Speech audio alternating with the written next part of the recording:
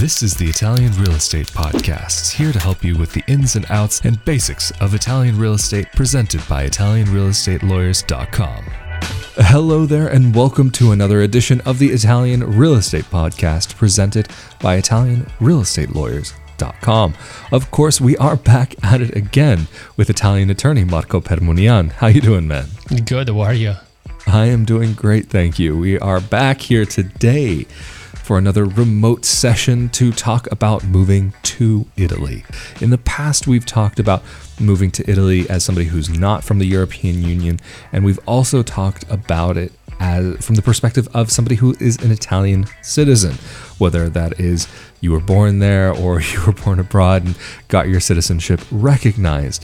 But in this episode, we would like to focus on those individuals who are European Union citizens and are planning to relocate to Italy and purchase property or even rent one. But Marco, where would you say is probably a good place to get started on this subject? Maybe would you say something about the rules and what a person has to consider in that regard? If you are a European citizen and you want to relocate to Italy for up to 90 days, there aren't really any specific requirements that you have to meet or rules that you have to follow. You can just pack up your things and relocate to Italy. And again, there isn't really anything important you have to consider. However, if you want to stay for longer than 90 days, at that point, there are some requirements and rules that you have to follow and keep in mind.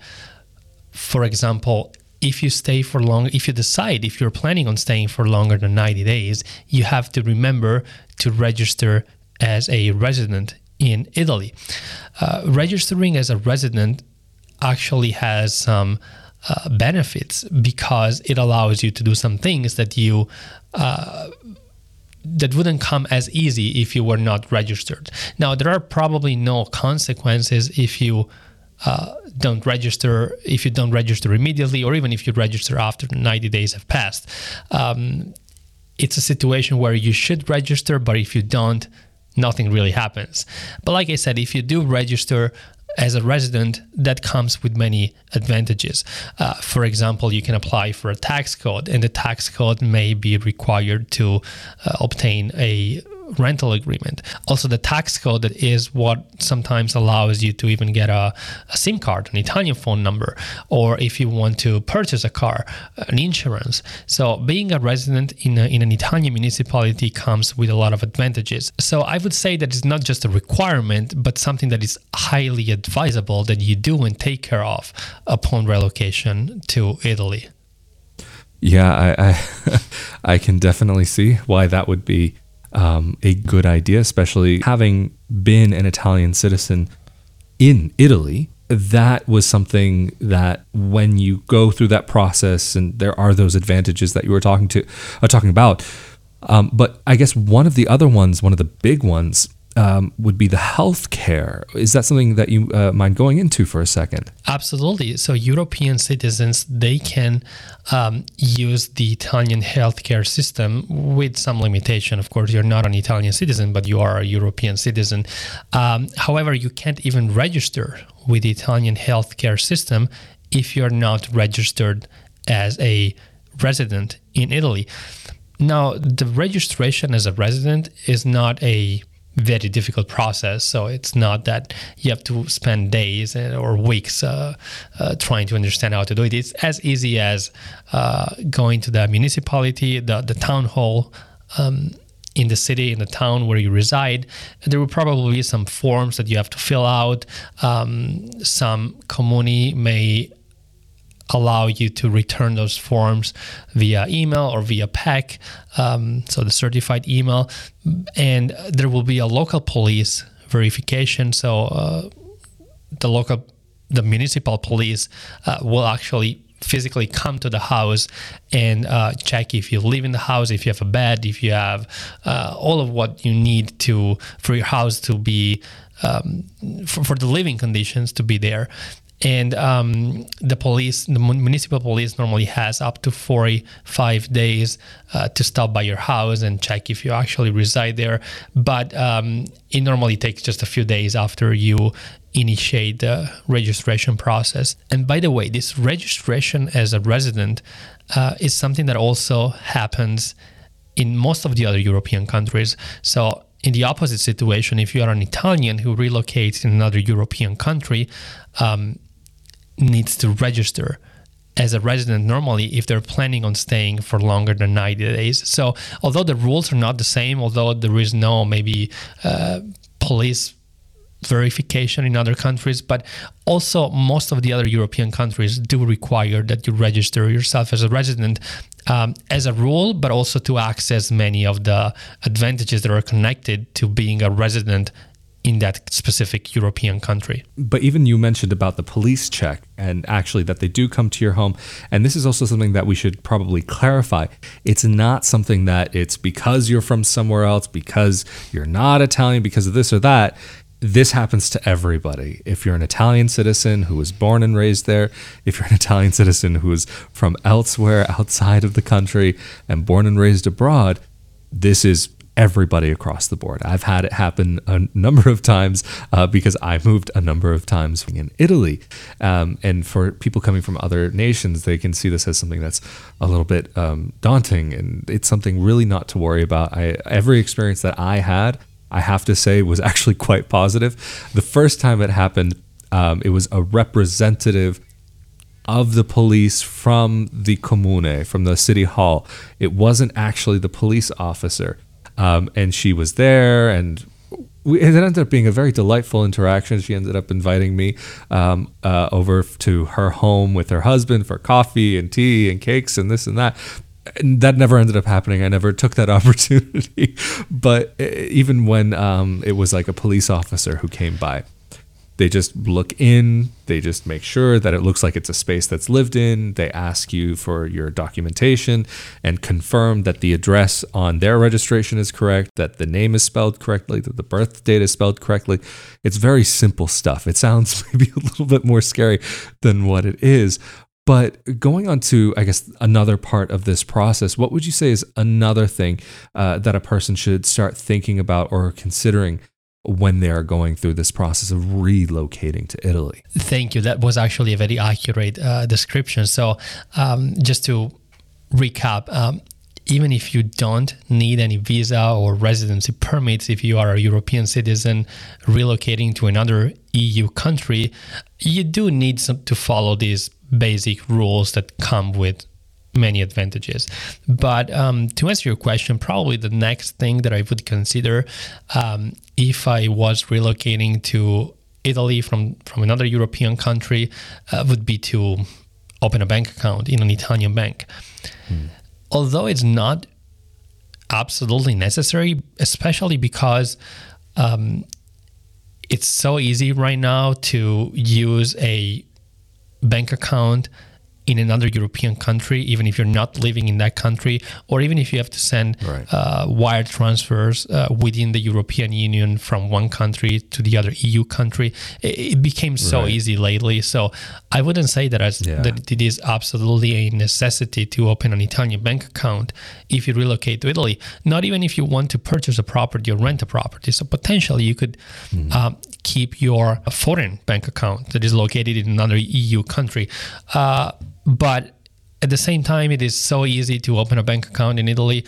It is as easy as showing up at the bank and just providing your identification documents, signing a couple of forms, and they open up the bank account for you. You can get the application for your smartphone. And so probably I would suggest to open a bank account, but like I said, it's not a necessity. Yeah, I can see how that could be. I mean, I guess in the end, it really just can't hurt. But like you were mentioning, even about the wire transfers within the SEPA system, the Single European Payment Area, or I think that's what it's called.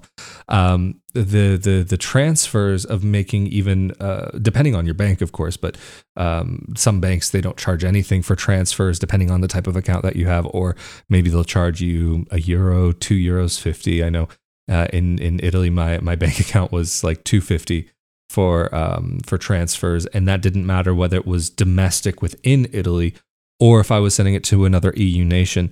I think even to the UK, there would be a conversion fee for British pounds, but for actually doing the transfer, it didn't matter in that case. So yeah, it definitely makes sense that if you already have a European account in euros, because that's the other thing to consider, is that because of the European system that we're all, or at least most of us, are living in areas where we use the euro currency. But before we get into the subject of actually renting or purchasing in Italy, one thing that I'm sure many people will be concerned about and wondering what it will look like, taxation. How is that situation for the average person who might be considering to move to Italy?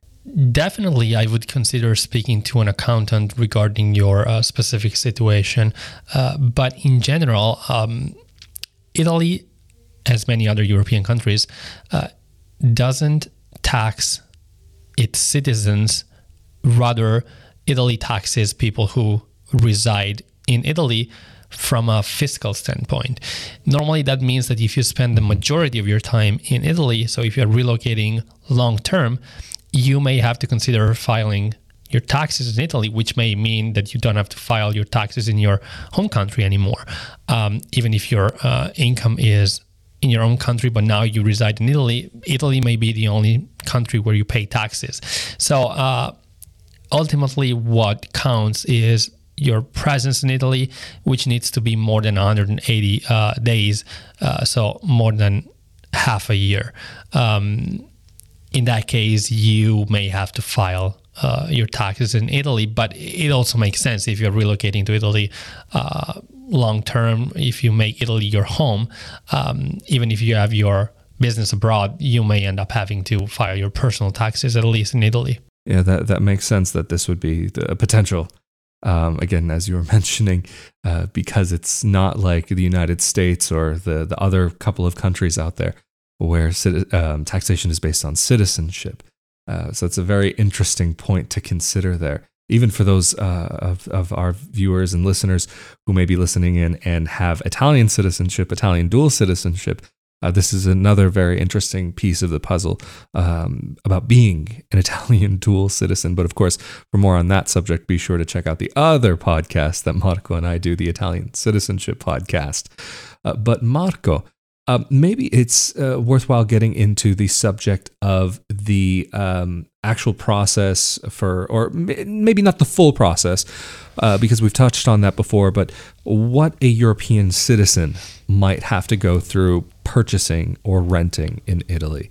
Maybe we should start with purchasing. What would that person want to go through or start considering once they've done a lot of these other things? Because I'm assuming also the residence may be contingent on whether they've found a place to live or some of those details. Of course. So European citizens, they can purchase properties in Italy without limitations, without having to be registered as residents. So even if they want to purchase a second house, a vacation home where they can spend some time during the year, they can do that without any sort of limits.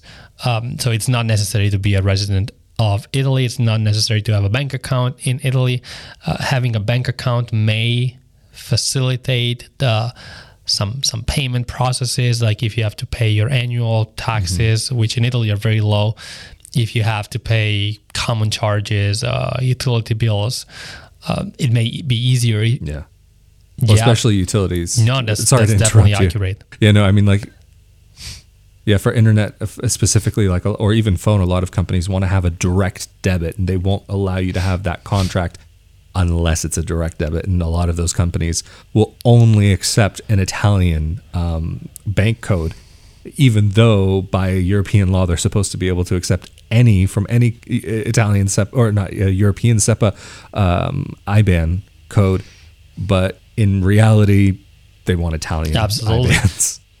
No, sorry, that was a good point. And the thing is, you may need a tax code. You may need a tax code to purchase the property or to set up utility bills, set up the phone bill, internet.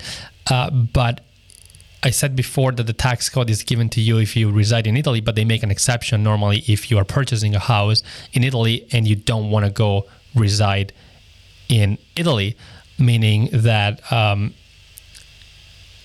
when you're purchasing a property and you reside abroad, you are allowed to get a tax code from your local Italian consulate. Sometimes even by visiting Italy, some offices will give you a tax code.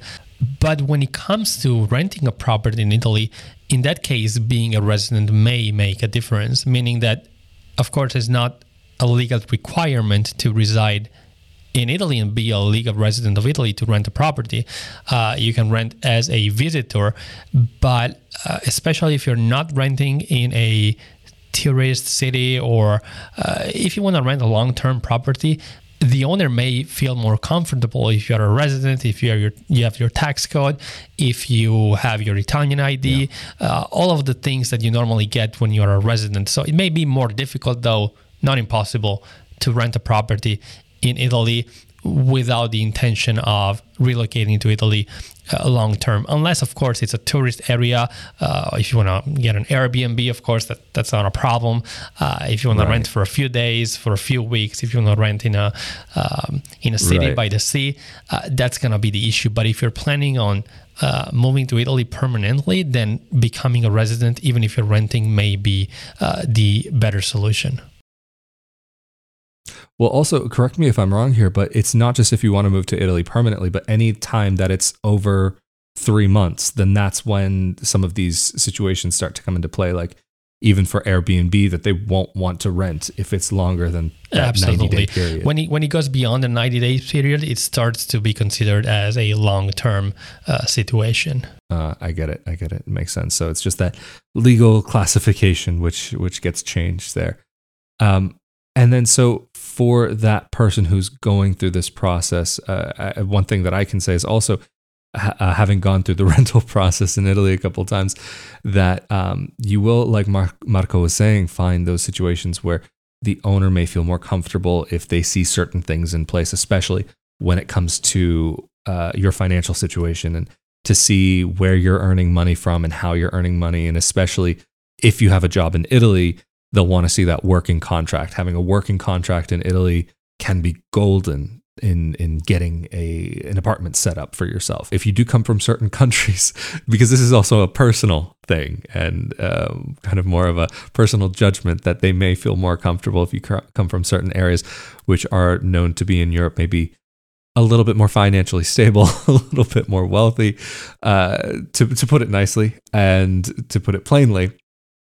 So these are things that you also may want to consider. Having some bank statements could be something that will help you. But of course, this will all depend on the landlord. Again, correct me if I'm wrong here, right. Marco. I'm happy you brought out this point. When you're renting in Italy, especially when you're renting long-term, it may be very different from what happens in other countries. Even in some other European countries, landlords in Italy are very... for lack of a better word, demanding or picky. Yes. So they want to see who you are, your intentions. They want to understand how long you'll stay in their property. If you have the financial means to afford to pay the rent, that's the first thing. So they will want to see your maybe tax returns or job contract, whether it's an Italian job or a job in your home country. They will want to see something that makes them comfortable to sign a lease agreement with you. And that's because in Italy, first of all, lease agreements are very long. I've lived in other European countries and they offer a lot of kinds of lease agreements for 1 month, like you pay month by month for 1 year. Yeah. In Italy, it's a little bit different. Normally you have to rent for, again, if it's not a tourist city, but if it's a normal town, you have to rent for 4 years, and you are allowed to give notice to terminate the agreement 6 months before the day in which you want to move out. So it's not that you are obligated to use the apartment for 4 years. You can give notice and get out in 6 months, sometimes 3 months. Some people are able to put a 3 months termination notice on the agreement. But in Italy, because the eviction process is so difficult for the landlord, they kind of want to make sure that you're the right person to use their property, that you will not damage their property. So they want to see who you are at the end of the day. No, and I mean, look, it's a fair demand to make sure that whoever's going to be in your apartment actually has the ability to make it worth your while. Because as a landlord, you may have a mortgage that you're paying, and maybe that rent is going towards paying the mortgage, or maybe you have certain obligations in your own life, and maybe you've already paid for everything, and maybe that rental fee will cover certain costs in your life, or even to pay the taxes on that property. Not that they're so high in Italy, but I guess maybe just on that note, for those individuals who are thinking about purchasing property in Italy, what would those annual property taxes potentially look like? I know it'll change depending on the location, but just as a rough idea. Depending on the location, and assuming it's not a luxury property, they will be very low. So hundreds of euros, definitely not thousands of euros. So they're very reasonable. You do have to pay every year, but it's not a huge amount. And then also you were talking about the charges that you'll have if you're in an apartment building. What would those normally look like? What type of fee structure is normally in place? If you're renting or if you own a property in a condominium complex, you'll have, of course, to pay common charges regarding the costs related to the common areas. So it depends on the type of building. If it's a huge condominium complex, if you have 3 elevators, or if it's like a small complex, which in Italy are very common, maybe with 5 or 6 units, the situation will be different. So it kind of depends on the specific case and situation. But basically, these common charges will include cleaning of the stairs, the electricity to run the elevator, or the electricity in the stairs, or the electricity to open the gate to access the parking area. And in Italy, if the complex has more than a certain number of units, by law, you need to appoint a property manager, which is normally a third party. It's not somebody who actually lives in the property, but it's normally an accountant or somebody that does that for a living and that manages different condominium complexes. And so I guess one other thing that is not uncommon in Italy, but not something that you find everywhere, and that will be communal heating. How does that normally work in a building? Just because that's something that I know could be maybe a little bit different than what some people may be used to from other places. Well, in Italy, especially in the city center, we have older condominium complexes. So you may find yourself in a situation where the heating is like centralized. So it's common to all the units in the complex, which means that everyone pays based on how big their apartment is. Now, because that carried disadvantages for those people who had a large unit but were not maybe really spending a lot of time in their unit and had to pay anyway based on how big the unit was. A few years ago, a lot of condominiums started to install these devices on the heaters inside the unit that are able to basically calculate how much heating you're using from the complex, so that you pay only based on the amount of heating that is actually going into your apartment. So that was a big change for a lot of people, for the better, of course. And of course, the newest units, maybe outside of the city center, they have their own heating system, so they don't depend on the condominium complex. Well, that's good to know that there are those new apartments which may or may not have that communal heating. It is nice, though, that I'll say, having lived in some of these places, that there is sometimes, even if you're not using the heater in your apartment, there can be some residual heating that goes through the building, depending on what wall and how the piping goes through, that maybe you'll have a couple of walls in your apartment that may be a little bit warm, just because it carries the heat into other apartments from people who are actually using it. So it might not warm it up so much, but it might take away some of the bitter cold that you'll experience. But Another thing that I think is worth pointing out, that in some of the older buildings, that the communal heating can actually be a little bit loud, or maybe not loud, but you'll hear it. Maybe when it's kicking on, that you'll hear some banging on the pipes in the building, or you'll hear the water running through.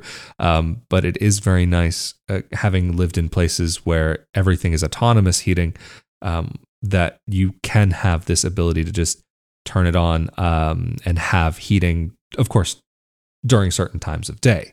But I'm just wondering, is there anything maybe that we've missed so far that might be worth getting into regarding these topics of renting or purchasing in Italy as somebody who's coming from the European Union? Well, maybe just before we wrap up this episode, it's worthwhile to point out that, we spoke before about the necessity to register yourself as a resident if you are intending on relocating to Italy for more than 90 days. Not every property will allow you to register as a resident. For example, if you're renting through Airbnb, most cases that's not acceptable as a residency address. But even if you're renting through a landlord, you always have to make sure that the apartment is registered as a residential unit, because there will be some places that look like a residential unit but are actually registered as a commercial space. Of course, that doesn't really happen